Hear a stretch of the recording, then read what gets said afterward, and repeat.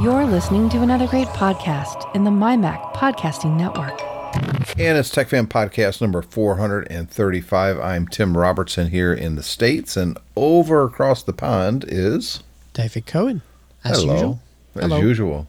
Yeah. You were asking about the iMac. Yeah. So it's a tale of two cities, if you will. The iMac, the new one,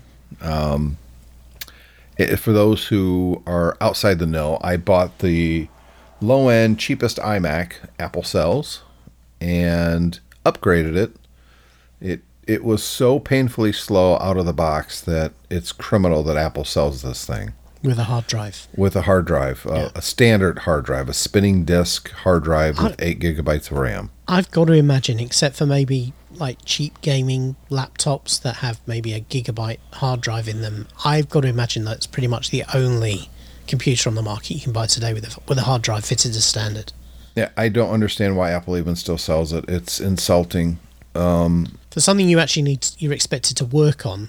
I mean, with a gaming laptop, you can kind of forgive it because people want a lot of space, and normally once you've installed and run the game, the thing's running, kind of in memory, and slow disk access probably isn't going to bother you that much. But for a computer you're working on, it's so slow. It's criminal. Yeah, it's a lawsuit waiting to happen. I have to imagine that when Apple releases their new iMacs with Apple Silicon, I hate saying that. It sounds like Apple got a boob job. Yeah.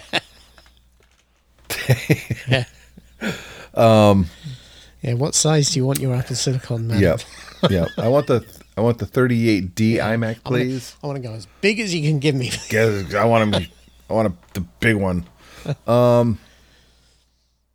They're all going to have SSDs. There's no way that they're going to put a conventional hard drive in it. Yeah. Not when they're relaunching this and speed and all that is the focus. But here's the ridiculous thing. It's 4 or 5 years ago now that Apple introduced APFS, which was their new filing system, which is specifically designed to work on SSD. In fact, so much so that it won't install by default on a hard drive unless you force it to. Correct. And yet, 5 years on, they're still shipping a computer with a hard drive. How big was that hard drive? Was it a big hard drive? 1 terabyte. Right. So it's kind of the same argument as the gaming PC. It's like, we'll give you a lot of space, but it'll be actually, slow. 1 terabyte's not that much space anymore. Yeah, you know what? But plenty of laptops ship with 256 gig SSDs, and that's going to be cost the same or less even nowadays at scale than a hard drive. It's basically there to tell so that the guys in the Apple store can say, don't buy that one. Yep.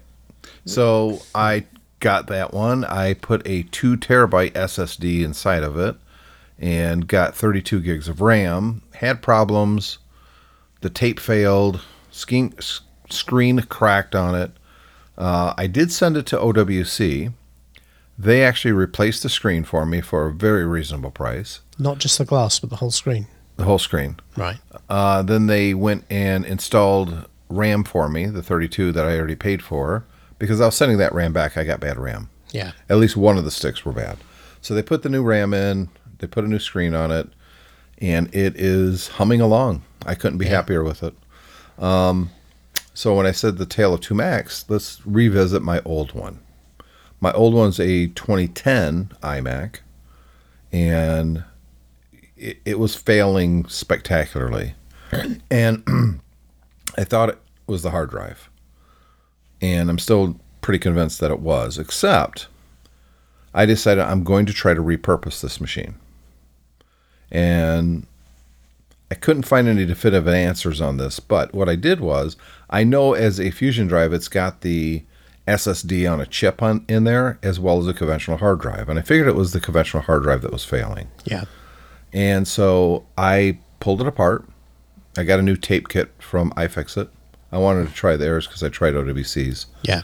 And once you've done it, it's a fairly straightforward process. Yeah, it's interesting that is how quickly you pick up kind of how to do it and how not to do it. I've recently done a few Nintendo Switch Joy-Cons. You know they have Yep. this situation where they start Drift. to drift over time. So Yeah. you can replace the actual joystick part. And it's a bit of a fiddly job to take the Joy-Con apart and do it. But once you've done it a couple of times, you're kind of like almost doing it in your sleep. Yeah. And don't get me wrong, it's still fiddly. But the first time you're doing it, you're halfway through and you're thinking, oh my God, I wish I'd never started this. I will never get this thing back together working. And then after you do the first time, then you kind of go, you're less frightened of it. So I pulled the conventional hard drive out of this machine, and I bought a relatively inexpensive, I think I paid $40 for it, a 512 gigabyte SSD in there. Yeah. But what I didn't do was pull out the SSD on a chip. I know you can't do what's it called? The Fusion drive with 2 SSDs in there. Yeah. But I figured, okay, I didn't feel like taking the whole motherboard apart to get to the SSD on a chip and yank that out. Yeah. But I figured that's okay because it's going to see that it's got 2 hard drives. I'll boot it up in recovery mode and just format the new SSD as the main drive and be on my way. Yeah. I can't get the machine to boot. Yeah. It starts up. I think I get to the Apple logo. If I go to the recovery partition, it never launches it. Yeah. I've tried doing NetBoot, and that won't work either. I get an EFI error. It's on, and I cannot. I'm going to try one more thing before I buy yet another frickin' iMac kit for it. The stickers, if you will, the tape kit, and I'll spend another $15. But what I'm going to do is put it in target mode because it will start up in target mode, no problem. But I need to be able to connect it with another Mac. Now, so I'm wondering now because it failed, you weren't able to kind of disable the Fusion drive, were you? Right. And that's So where I'm thinking. I think that's your problem. Well, my hope is if I can get it into target disk mode, I can erase both hard drives that are in there, both SSDs. Yeah, I'm not sure whether even target disk mode is going to help you though, because I think the system is configured to go through the Fusion drive, and what's happening, I suspect, is that at the moment the Fusion drive is booting up, and or the SSD part of the Fusion drive is booting up, and it's looking for its disk, which presumably will be tagged in some way, and it's not there, and it's just basically it's failing. Yeah, And I don't know whether you can override that. That's what I'm trying to figure out. Yeah. And what I've tried to do was I took the Fusion drive that I pulled out of there, the spinning hard drive, and I put it in an enclosure, plugged it in via USB, thinking, well, maybe this way it does see that Fusion drive partition still, and it will boot. Because all I really need it to do is boot for one time so I can format the SSD that I installed in it, install a Mac OS on it, set it as a startup drive, and reboot. Yeah. That's all I need it to do. But I'm going to wait for that cable to get here. The cable was $6. If it doesn't work, then I've got to buy another tape kit, pull out the SSD on a chip, restart it, and that way it's completely bypassing that Fusion drive because it's just there's no components there, and I think then it probably will boot into what I want it to do and get it formatted and all that. Can you put the SSD where the Fusion drive bit was? Well, the SSD part of the Fusion drives is the chip. Yeah, the chip. So there's the new SSD you've got. Is that a chip? Or No, is that it's a hard drive. Right, so maybe what you should try and do is pull the Fusion drive. Well, that's what I just said. Yeah, no, but replace it with a chip SSD, not with not with the drive you've already got. Well, I don't want to do that. Why would I not? do that? Well, you can't use two SSDs in a Fusion drive. No, but why do you want a Fusion drive? I don't. No, so that's what I'm saying. So I don't need to replace that chip. I just need to remove it. Yeah, but if you remove it and then you put a chip SSD in there, one of the M.2 ones. No. I just put a regular hard SSD in it. Is there a I don't know if there's on the Mac with a Fusion drive, there's a dependency on having a chip there or not. Well, no, because you don't have to have a Fusion drive in this machine. Right, but if you buy a machine with an SSD, an iMac with an SSD, do they put something in the spinning disk part of the Fusion drive bay, or do they actually just put a chip-based SSD where the Fusion bit of yours is now? Do you see what I mean? No, because the Fusion drive is two different hard drives. It's the SSD on a chip and a conventional hard drive. Yeah. Right. But most SSDs now don't come in a hard drive case. They come as a little tiny chip. Right. Yeah. So what I'm wondering is, if Apple in the factory, when they want to give you an SSD, just put a chip in the spot where the little SSD you've got is now, then there's a possibility that that the computer will only boot up when it's got something working in that chip SSD slot.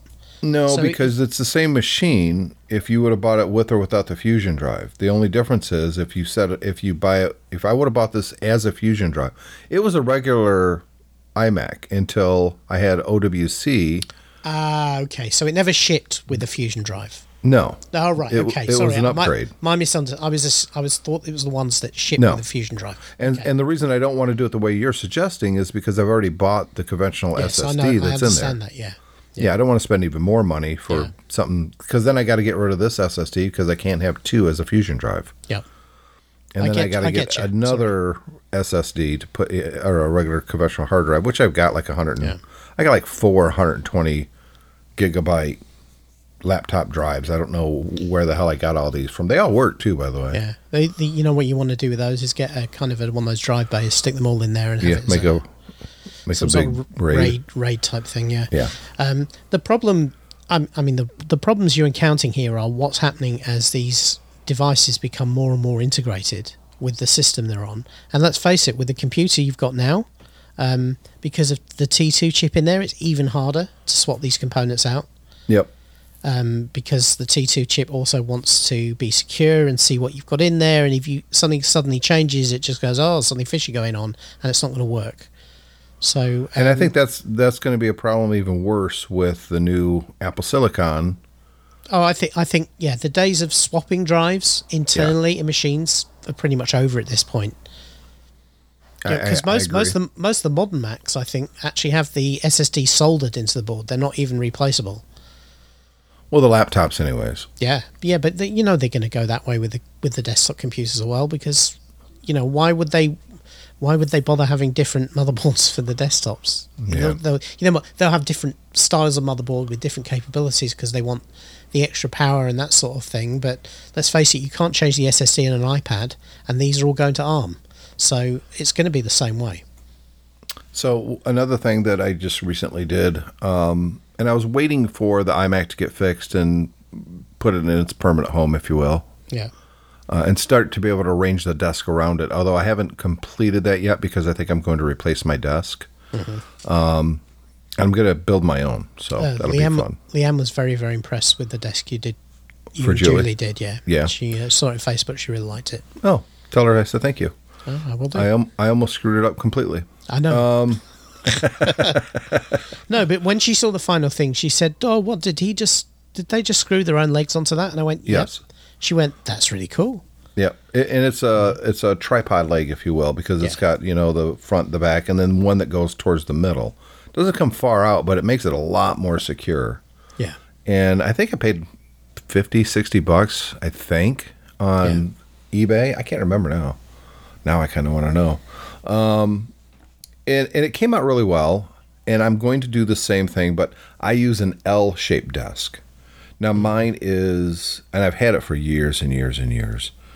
And it's held up pretty well, to be honest, but it's not very thick, and I think it's time for a new one. Plus hers came out so well, and I kind of want a darker desk than this one. This one's that light birch kind of fake veneer on it. Yeah.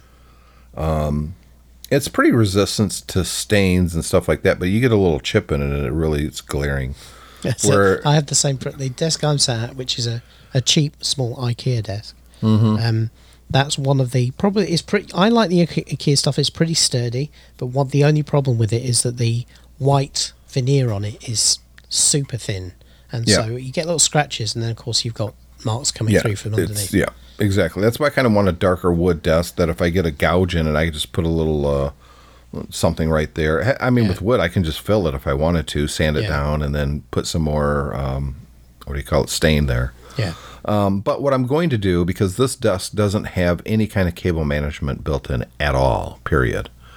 And for the most part, I buy a lot, or I get a lot of things, and I'm constantly plugging new stuff in. So what I wanted to do, I've got a hub that I use, but it's completely full with all the stuff that's permanently plugged into the computer. And so that was kind of an issue. And I'm like, I still get the stuff that I need an extra USB for, or the iMac already has a card reader in it. But the problem there is it's in the back of it, and I got to constantly pull it around. Same thing with the headphone jacks. Got to pull that out, plug the headphones in there. So I got a little USB-C dock that has an audio, it has card readers on it, and it has USB. And another USB-C plug. So this just is going to sit, and it is right now, not in its permanent home, just on the side of the iMac, that I can quickly, easily plug stuff into it without having to screw around with all the other cables or decide what I'm going to unplug to plug this new thing in. And it's leading me to, if I'm going to do that, I might as well get a new desk so I can finally get some cable management, both holes in the desk, which I don't have with this one, so all the cables just fall into the back, which is always a nightmare. So I could put some holes in the desk in the back, because I use thick enough wood where it's not going to compromise the integrity. And then get some, those little things that you could put in the holes to make it secure and look nice. And then some under desk cable management. Those little, there's all kinds of different ones, but the ones that I really liked when I was back with Kellogg and as an IT manager was, it was kind of like this little plasticky cage with a track system that would clip onto the bottom of it to keep everything inside of it. Mm-hmm.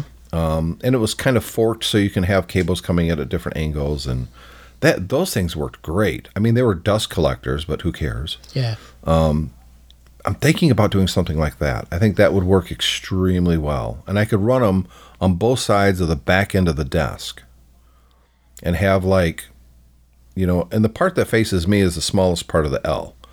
Yeah. I could put 2 holes back there and 3 on the other side. And then I want some kind of a shelf like I have right now on this desk. That's this, it's part of the desk itself. Yeah. But it gives me more storage and able to put all my iPads and an iPhone tray sit up on that. Yeah. The only thing I'd say is that some of the office desks I've used in the past kind of have a flip out lid at the back with a big kind of 4-inch wide bay underneath for all the cables to go into. And the idea is any time you put something new in there, you just kind of flip the whole lid up, stuff it in there, and then close it down again. And then send me that. I'd like to see what that looks like. Yeah, because cable management is a problem for everybody. Exactly. Yeah. So the advantage of that is that there's plenty of room. You don't have to kind of force cables in there. It's getting full, and also as well, it means you can put something bigger like a USB hub in there and keep it out of sight, and then just have cables coming up and out without having the hubs themselves on the desk, which if they're full, you don't want it on the desk because it's full. You're not going to put anything else in there, I thought about making I guess you'd call it a hole, but not round, but a hole in the desk itself with a piece of clear plexi that almost put magnets on it or something. That I can open, so it's a little door, and I could have a little USB hub sitting right there. So if I want to plug something in, so for instance, just this dock that I was telling you about, put that in there. This one has ports on the front and the back, which doesn't work. I want them all on the front. Yeah. But I could just open this little thing. I could even make it like a little door, so when you open it, the whole hub kind of pops up with the top of the glass. You can do that, or alternatively, if you've got a flat side of the desk, you can just stick it to the side of the desk. Yeah, I've thought about that too, but the problem with it then is it's underneath again. And I'm trying to get stuff more accessible. I don't want to be feeling around with my hands underneath the desk trying to figure out which way the stupid USB thing plugs in. I have seen hubs that are like a wedge and they're almost like the same way that a mixer board would be. So they slope, and then they have at the top they have like 10 USB slots. And that's what I'm talking about. But Yeah. I want something that's going to be both USB-C connection as well as USB-A, because I've got a variety of different things I want to plug in. Yeah, we're in a bit of a transition at the moment, aren't we? Yeah, it's kind of where I'm at too. I'm like, yeah, I've got to have something. I haven't found one yet. I haven't really looked for the wedge-shaped ones because I think that would be excellent, especially if I put it on some kind of like the little trapdoor I was saying, so I could just push down, it pops up, and that would be cool. Yeah. I could put that like right in front of the iMac. That would be really neat. But that's what I'm thinking about. I'm starting to draft plans in my head. I haven't put anything down to on paper, if you will, yet. But that's kind of where I'm at now that I've built one desk. And I knew I could build one. I mean, it's not very difficult. Yeah. But what I want, what Julie's requirements were and what my requirements were are very different. Yeah. So that's a good thing about building your own stuff is you can make it do exactly what you want it to do. Exactly. Yep. So I'm talking to you on a new piece of kit. Yeah, what do you got? So I've mentioned on previous shows that I was using the LiveTrack L8, which is kind of like a mixing board with some features that make it suitable for podcasting. But I spotted on, because I'm now on Facebook, I spotted on Facebook Marketplace a couple of weeks ago that somebody was selling a Rodecaster Pro, which is the Rode kind of dedicated podcasting board they do. And it was much cheaper than you would expect to buy one new. And so I bought it. And that's what I'm using at the moment.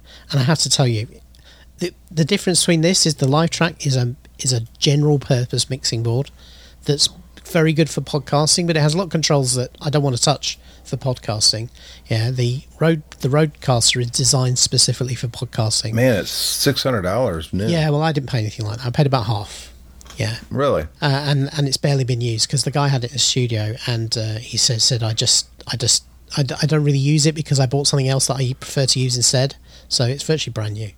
And the advantage of this is that the controls they've surfaced are the ones you need to mess with during a podcast, and everything else is like inside the screen display. Has a very nice screen, so it's really very ergonomically good for podcasting.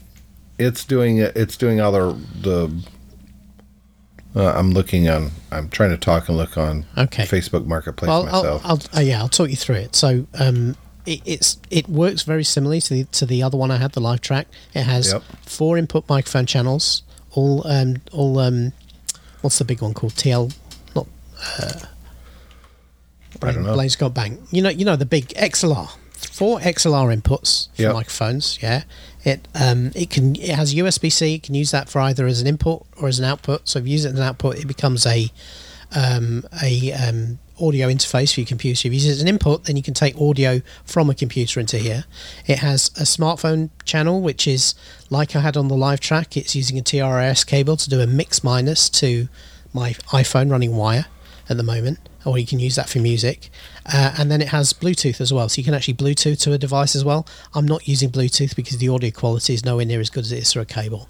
But you could Bluetooth to if you were taking calls occasionally, you could just Bluetooth to a phone and do a mix minus call on that, so the caller hears you, but they don't hear themselves being looped back. And then it has a big set of pads with kind of music and stuff on it as well, so you can put sound effects and music and that sort of thing in. Faders for everything. 4 headphone output pop sockets, so if you're doing a live show, everyone can have their own headphone channel, a master channel, and then a headphone socket on the front, and then it's recording everything to SD card. And I had to say, it's really the preamps on this are much better than on the Zoom. They sound much quieter, and it also has it has audio processing on it, which compressor and de-esser and all of that sort of thing, and that's all optimized for voice. So it all sounds really good. Nowadays you can. Originally when it came out, you couldn't mess with those. You just had to take what Rode gave you. But now you can actually go in and tinker those with an app and everything. I say it's for a podcaster, it's an expensive board, but it's very, very nice. Yeah, I'm looking at it right now. Yeah.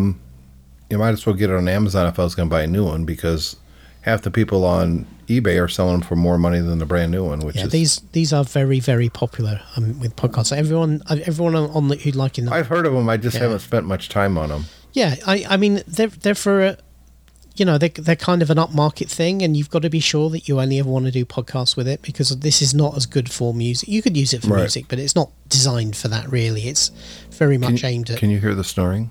Listen, wait. Is that a dog? I could hear it. That's a dog. Yeah. That's a dog. It's a dog's life. Yeah. Yeah. Now I get off. They ignore me when I'm recording. See, they I've said it before. They know when I'm doing a show. Yeah. They get in there. I think my voice just puts them right out. Well, my dog is. I record on the landing between my the ground floor and the top floor. Yeah. So I'm at the foot of the stairs. The dog is at the top of the stairs. He's just like sleeping. He won't do anything till I get up. So there's a really good article that on Engadget titled "Amazon Prime Video will soon have the content, but it needs a better home." And this is something that we've talked about in the past that I 100% agree with. While I think that there's a lot of really great content on Amazon Prime, it couldn't be more of a kludgy piece of crap. Yep. And this guy's whole point is they try to put any type of video, anything under one roof, and it makes it so confusing that if you go in there, say, I want to watch something with my Prime membership, half the stuff that they're showing you have to pay extra for. Yeah. Or you have to be a subscriber to CBS All Access, or it's absolutely horrendous. And they are doing their own content a massive disservice.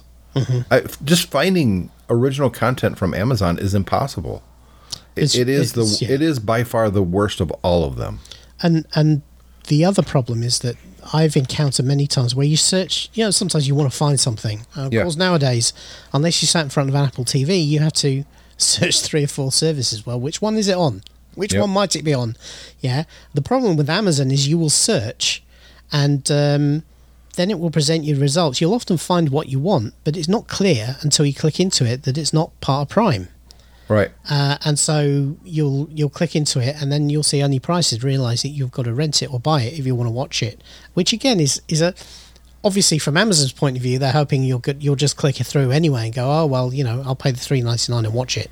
No, I don't think people are. I think that's of course, and most people aren't, because you're saying, well, I only want to see the free stuff. There should be an option. There is an option in the mobile clients to only show free stuff, but that doesn't work with the search. So you can turn that on, and when you're browsing, you will only see free stuff that's in Prime. Yeah. But when you search for something, it ignores that setting, and it will still present you with stuff that you might want to buy, which is annoying. It's probably even more annoying than it showing it to you all the time.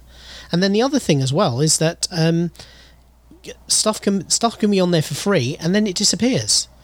You can tag it. You can go, I'm going to watch that later, and then when you come to watch it, you find, it's not free anymore. And that's even more frustrating than, I know Netflix has some of that as well, but at least with Netflix, the stuff actually goes away.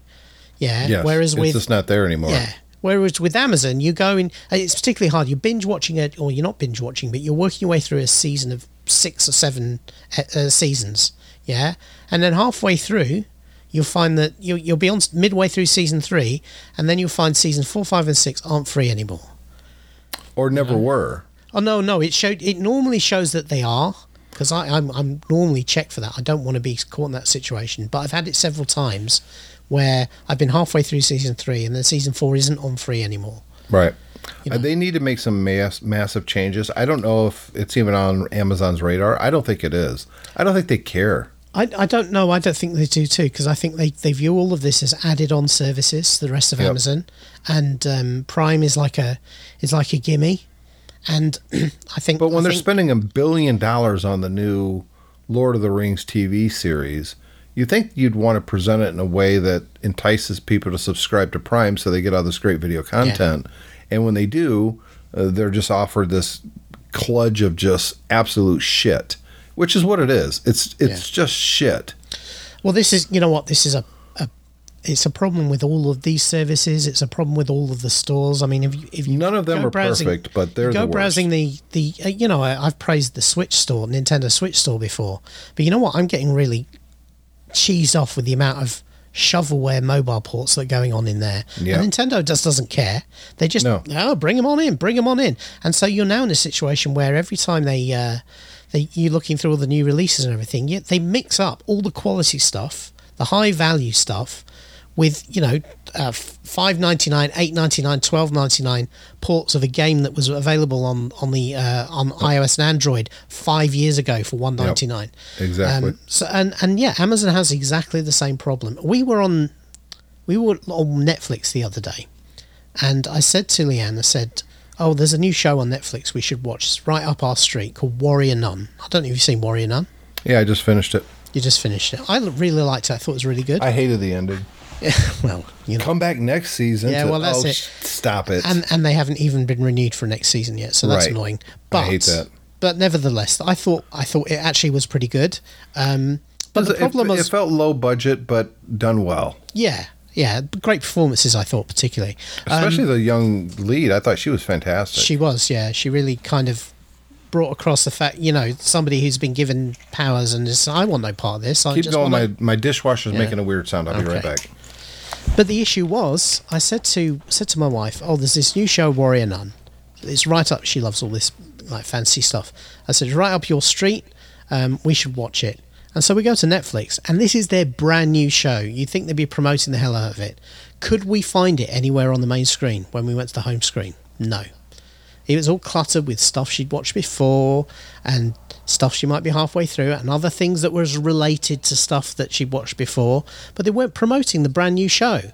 We had to end up actually going and search for it before we could find the brand new show and start watching it. Of course, once you start watching it, it's there on the screen all the time. You never get rid of the damn thing.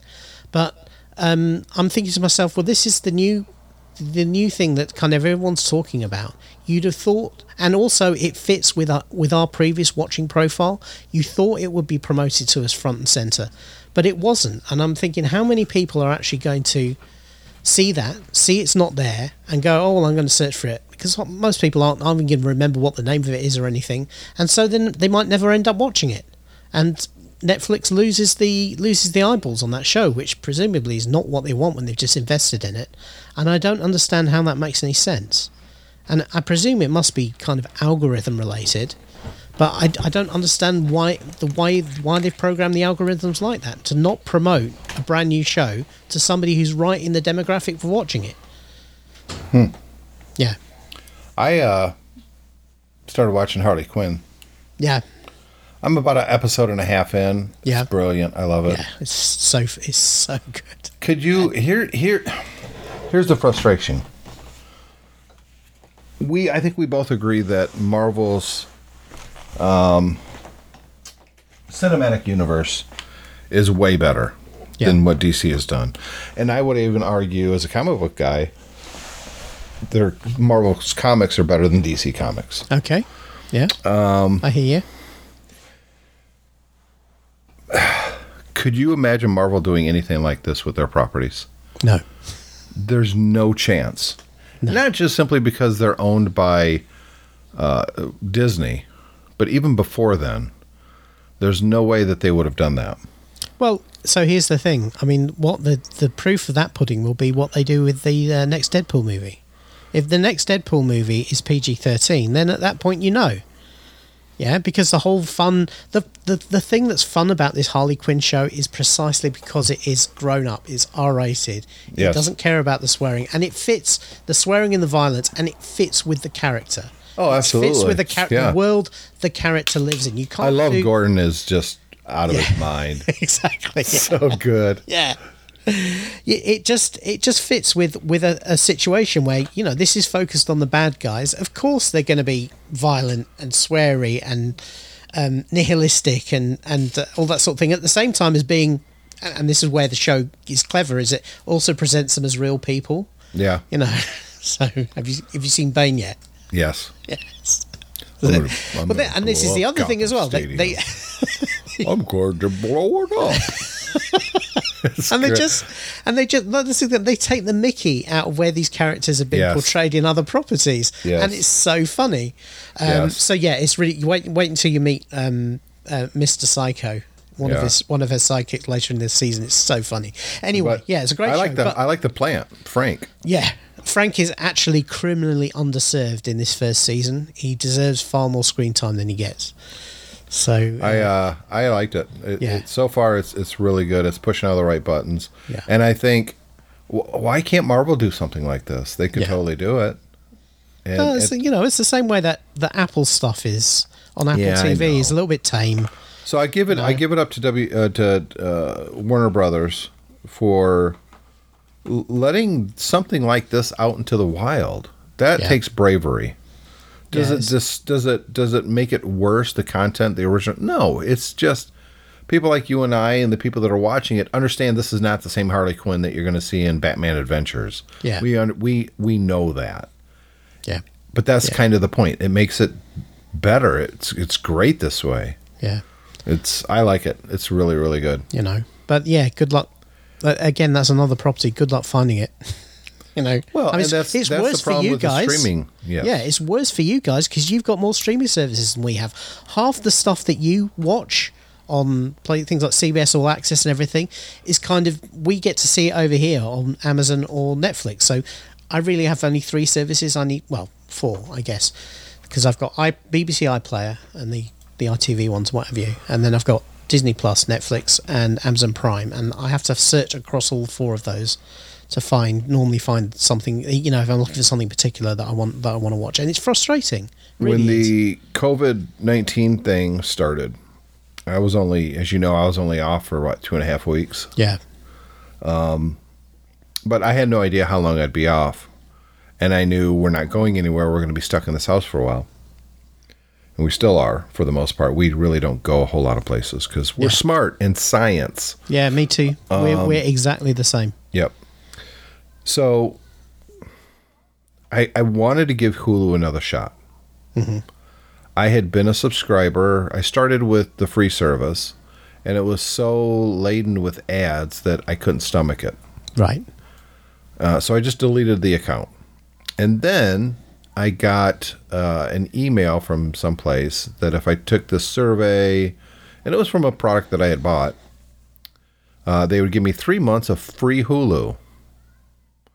Not the free version, but the actual. So I took it, I subscribed, and I unsubscribed after the 3 months because they just didn't have enough content that was better or I couldn't find it elsewhere. Yeah. Well, COVID-19 hits. I decided I'm going to subscribe, going to pay for the top tier. Right. And probably after a week, I set a reminder for myself to remember to unsubscribe at the end of the month. It's just a terrible system. The service itself is just, it's not great. And I've tried it 3 times now. So for me, they're out. They're done. Yeah. But the ones that I subscribe to, that I have bookmarked, is of course Amazon, which we've talked about. But that's almost incidental. Oh yeah. I'm a Prime member, so I get it. But it's still almost incidental for me. If I had to pay for it alone, I wouldn't. That's a question. I wonder how many people would retain Amazon Prime Video if they didn't already have it as part of their Prime subscription. If they had to go they're buy number separately. 2 right now because of that. And I 100% agree with the premise that, and I know this is what your premise is going to be, if you had to pay extra for it, they would fall so far. Because their original content is so little compared to Netflix. I mean, it's kind of a paltry joke. Now, I really like Bosch. I think that's a great series. But they've had some other ones that weren't as good. They've had some that I really, really enjoyed, and they canceled for God who I have no idea why. Yeah. And so they have this Miss Marble, Mabel, something like that. I watched the first season. It was okay. I think they're on season 3, and I have that's the Marvelous Mrs. Maisel. Leanne likes that. She enjoys that one. But the thing is that before we had Netflix, right? We only had Amazon Prime, Yep. And she watched pretty much everything she watched on Amazon Prime. And then she kind of stopped watching it because she'd seen everything she wanted to see. Yeah. And that's the problem. You can't do that with Netflix. Yeah, when we got Netflix, she hardly ever watches Amazon Prime now, unless I point out a show she wants. We watched the Hunters thing I mentioned a few weeks ago, which we enjoyed. That was on Amazon Prime, and I watched Star Trek Picard was available here on Amazon, so obviously we watched that there.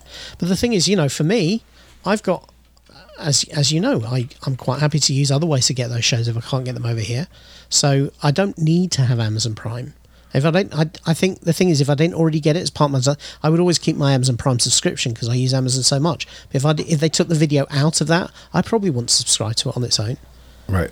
Whereas I would keep Netflix and I'll keep Disney Plus. Well, I was a subscriber to Netflix before the streaming thing was a thing. Yeah.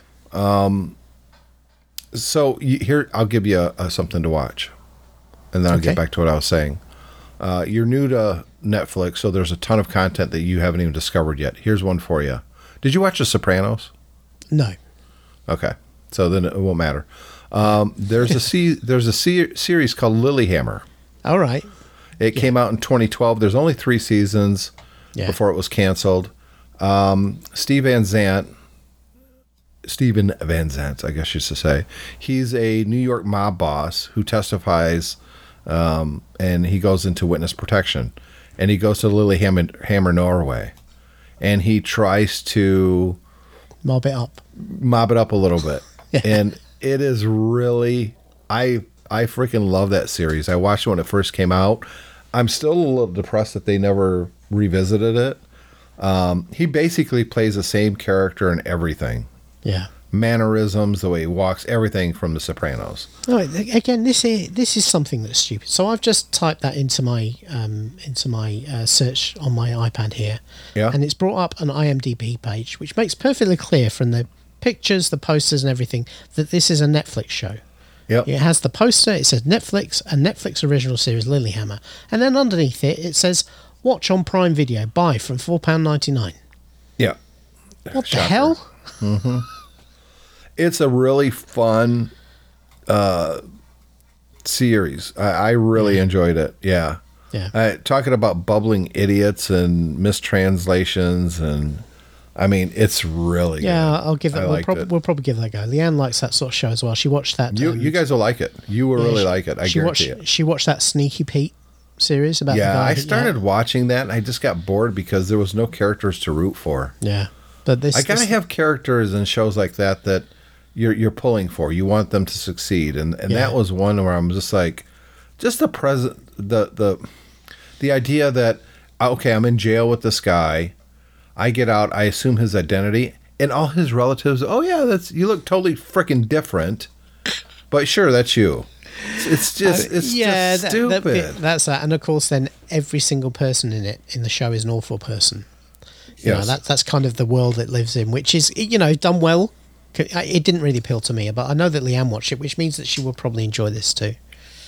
Mm-hmm.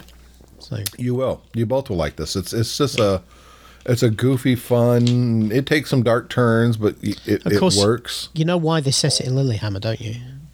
No. Because back in the late 70s, early 80s, you remember the Munich attack on the Israeli athletes? Yeah. Yeah, when they were all killed at the Olympics. So they did a film about it where the Mossad basically went trying to assassinate everyone who was involved in that plot. Yeah. Huh. And they had a team who were going around basically killing. I read. I know that story. You've heard of that. Well, yeah.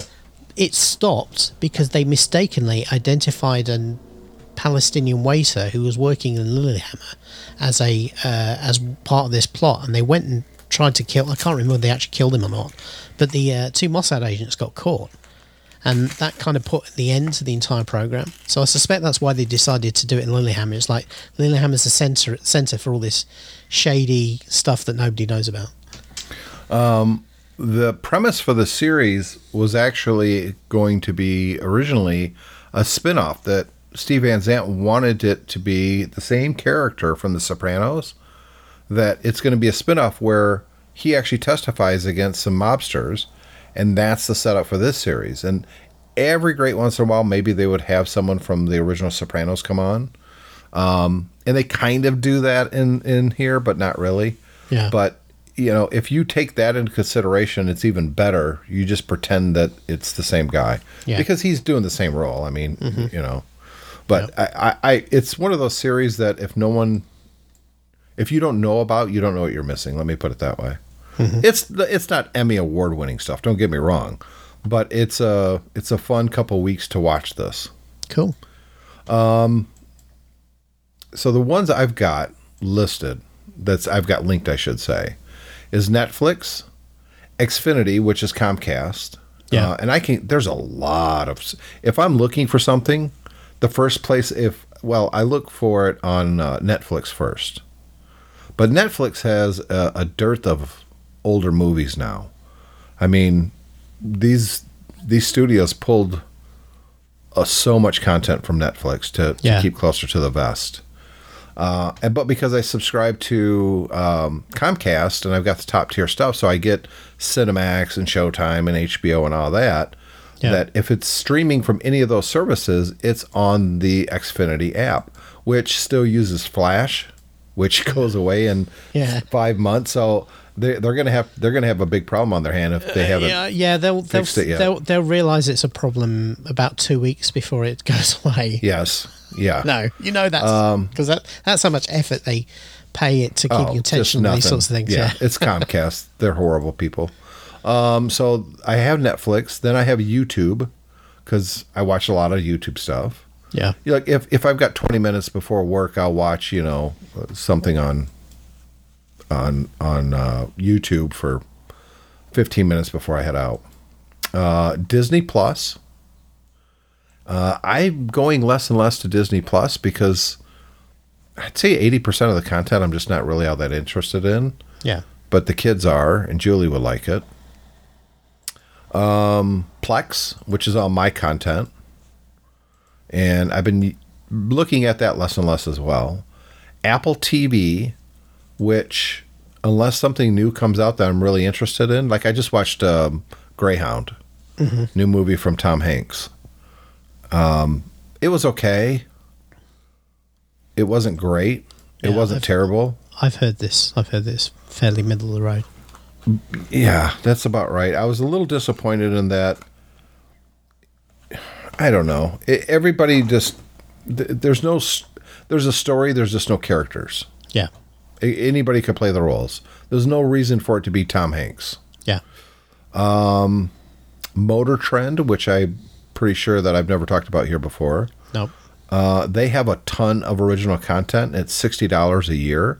Now, a lot of it, I got hooked on a show called Roadkill. And these guys would take some old piece of junk, and the challenge is they have to drive from here to there. Right. And something invariably happens bad to the car, and it's all real. They don't sabotage themselves. Yeah. They have integrity, and it's part of the Motor Trend magazine stuff.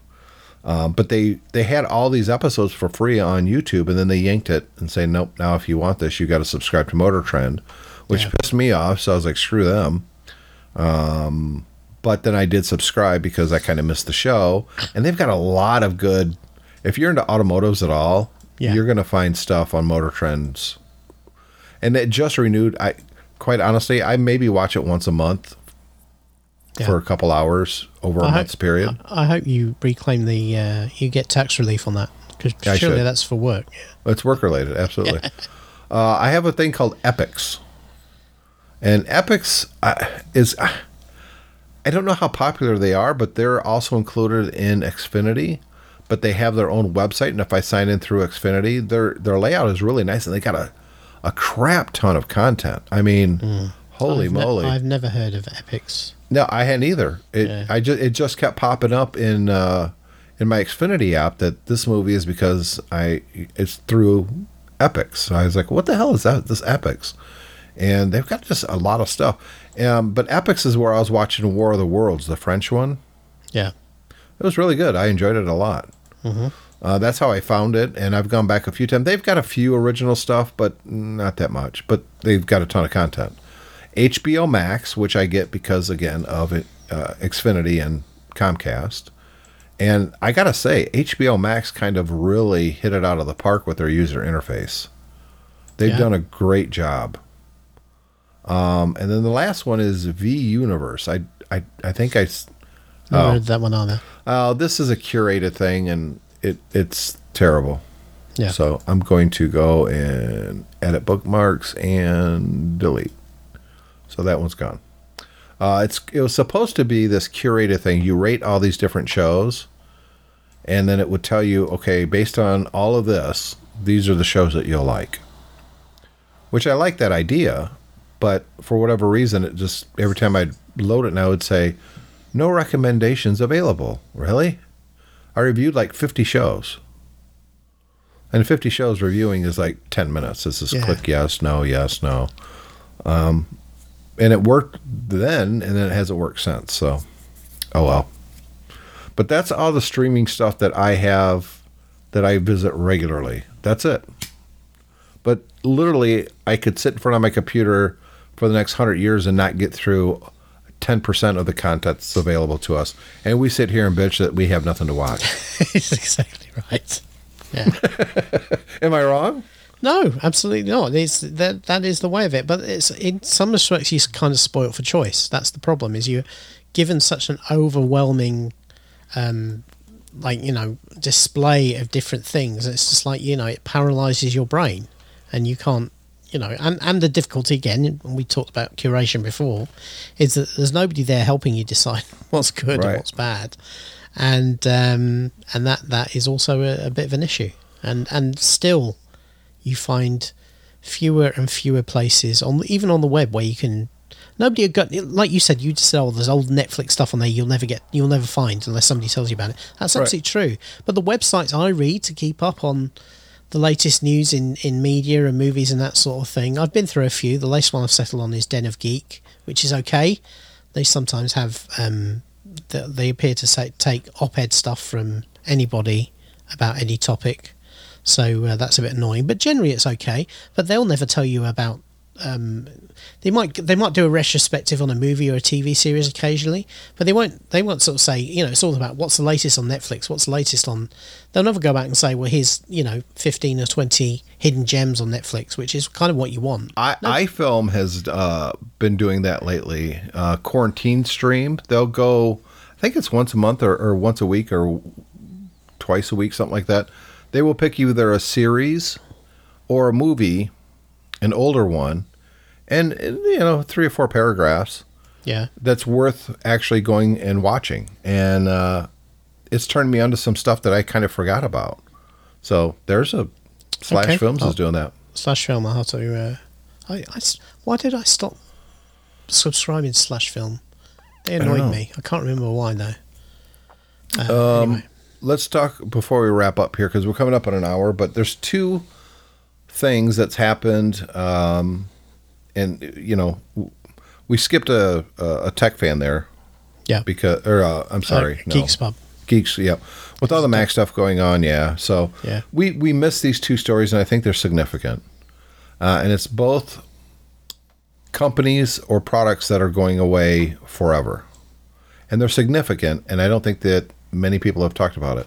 Number 1, Olympus exited the camera business. 84 years. I could not believe this when I saw this story. It blew me. I was like, Olympus they're not going to sell cameras anymore?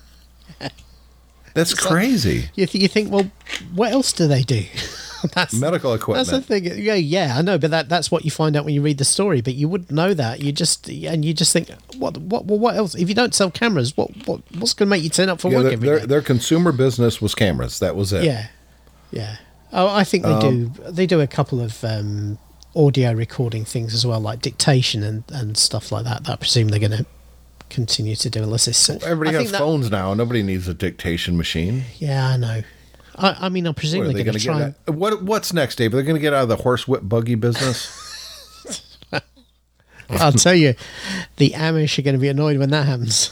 Jeez, they're going to finally stop selling Firewire 400 cables. Come on, Olympus. What are you doing? Yeah. I was surprised, though. Yeah, well, because Olympus is... they were, for people who don't know, they were at the vanguard of... They made one of the first point-and-shoot 35mm cameras that actually worked, which was the Olympus Trip. And the Olympus Trip was such an iconic camera because virtually anybody could take you good pictures with an Olympus Trip. You know, it was so point and shoot way before digital. Obviously, it was 35mm. Well, we need to get back to wiki trolling, and I think we'll save Olympus for that. Olympus for that, yeah. Yep. But, so they're out of business as far as the camera. They're not out of business. But I don't know whether they're going to. I don't know whether they're going to sell the brand to somebody else who will continue to do cameras. But you know they're not going to be I doubt Olympus cameras. Well, who the hell is buying a dedicated camera now? Well, I think there's a small professional photographers, but that's not a viable business for a company like Olympus. There's a niche for people, you know, like streamers and that sort of thing who want prosumer equipment rather than webcams to do their stuff. So they often will buy mirrorless cameras and things like that and use them as basically as dedicated film cameras for streaming and that sort of thing. But there most certainly is not a big market. It's been taken over by the phone. I don't remember Olympus ever pivoting into the digital realm in a significant way. No, they had digital cameras, but they didn't know what to do. They have they've given a good go at it for many, many years. I mean, they have a good set of mirrorless. They have a mirrorless system. I'm trying to think if it's a shared. I think it might be a shared standard with a couple of other companies. They do for their mirrorless system with the interchangeable lenses. They do DSLRs that are often very well regarded, and they've continued to stick in the point and shoot category as well. Well, what they should have done is pivoted into partnerships with cell phone manufacturers. That's what they should have done. Yeah, but I don't think they made their own processors. Their own CMOS chips. I think they basically did all the other stuff, which is even if it was a licensing deal where it was the latest Samsung phone with Olympus lens. I mean, they could have done something like that. I guess so. The other product that is gone, and the company itself is kaput, from what I see, is Segway. Yeah. And I don't mean we're going into a different topic. I mean, the company. Look, I think I rode a Segway once. I cannot remember. I did. I rode an off-road Segway on a kind of a 2-hour entertainment course that I was given somewhere once. Now I'll tell you, if you've never ridden a Segway, riding a Segway is weird for the first 10 minutes. Then once you get it, it's the best fun you will ever have. Yeah. And I think I did. I don't remember. But I've got a storied and checkered past. There's a couple of problems that Segway have encountered. Well, there's three problems really. First of all, the devices, as incredibly clever as they are very, very expensive. Well, that's problem 1, 2, and 3. Yeah. Well, anybody who wanted to try it and buy one, and they found out how much they were, they put it out of their mind and never looked back. Yeah. That's problem 1.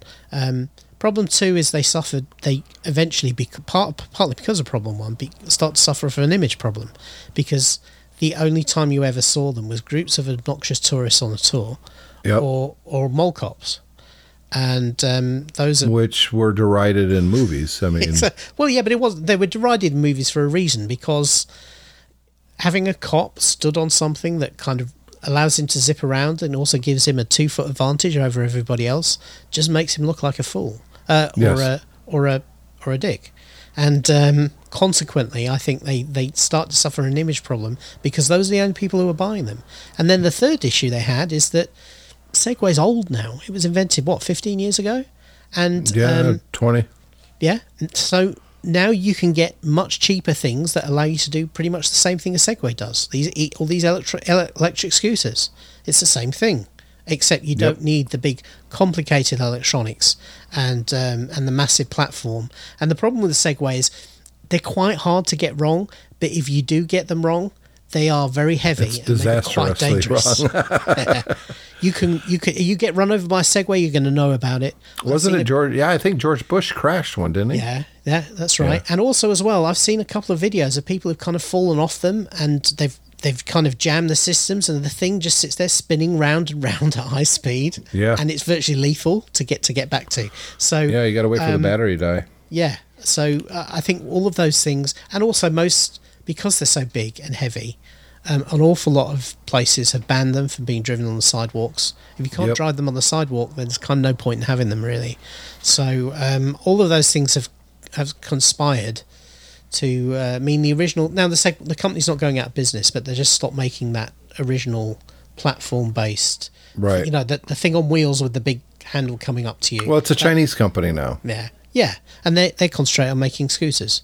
They basically concentrate on scooters now. So It's sad to see it go, though. Same with Olympus cameras. These are two icons, literally icons. So when people get complacent about, I always buy this, or I support this brand, but you don't buy the new stuff ever. You just like it, Yeah, you just like it. Take that into consideration that here's two iconic brands that are done for, as far as the public consciousness and what they were, they're gone forever. And don't presume that some of these things are going to be around forever, because they're...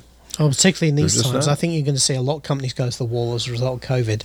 And I think we just we're had going to lose... Hertz rental car just closed. Oh, they actually closed down now, have they? Yeah, we because we have a small rental part of our business. It's not really customer focused and facing. It's more if your car's there, we'll rent you a car to use while yours is getting fixed. But if you walked in and want to rent a car, we'll rent you a car. We've been out of cars. We've got a huge waiting list because a big player in the market just disappeared. Yeah. And people are like coming in and going, "Hey, do you guys rent cars? I heard you guys rent cars." We're like, "Nope, we're out." Yeah. And every other rental car business is like, "We're out of cars." So there was definitely a demand for the product, but Hertz was just fools and did the wrong thing every chance they got, and they're out of business. Yeah. Interestingly enough, because we talked about Hertz a few weeks ago, and we said that part of the problems was they had these huge debts. Yeah. And how could you sustain some sort of debt? So something I heard on the British news the other day, because the British economy, we are now in a massive amount of debt because we've had to pay out so much to support people through COVID. Yep. And the government's trying to say, oh, well, interest rates are low, so this is not really necessarily a problem. And some businesses are being interviewed in the news, and he said, I have one cardinal rule in business. He said that any business that carries a lot of debt is ultimately going to fail, because basically interest rates change and eventually you can't service the debt.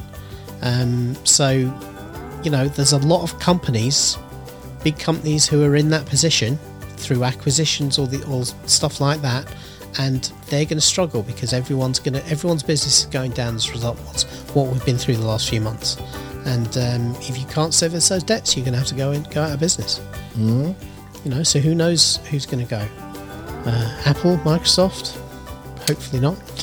Well, we think, that's ridiculous. Well, anything is possible. Yeah. Yep. So, Dave, we're going to wrap up this episode of Tech Fan. Great to talk to you this week. Yeah, it was fun. We'll be back next week, of course, with another Geeks Pub. And we wish everyone out there, listen to the scientists, wear masks. If you don't need to go somewhere, don't go somewhere. Yeah. Be safe. And we don't have so many listeners that we want to lose you guys. Exactly, yeah. See you in a week. Bye.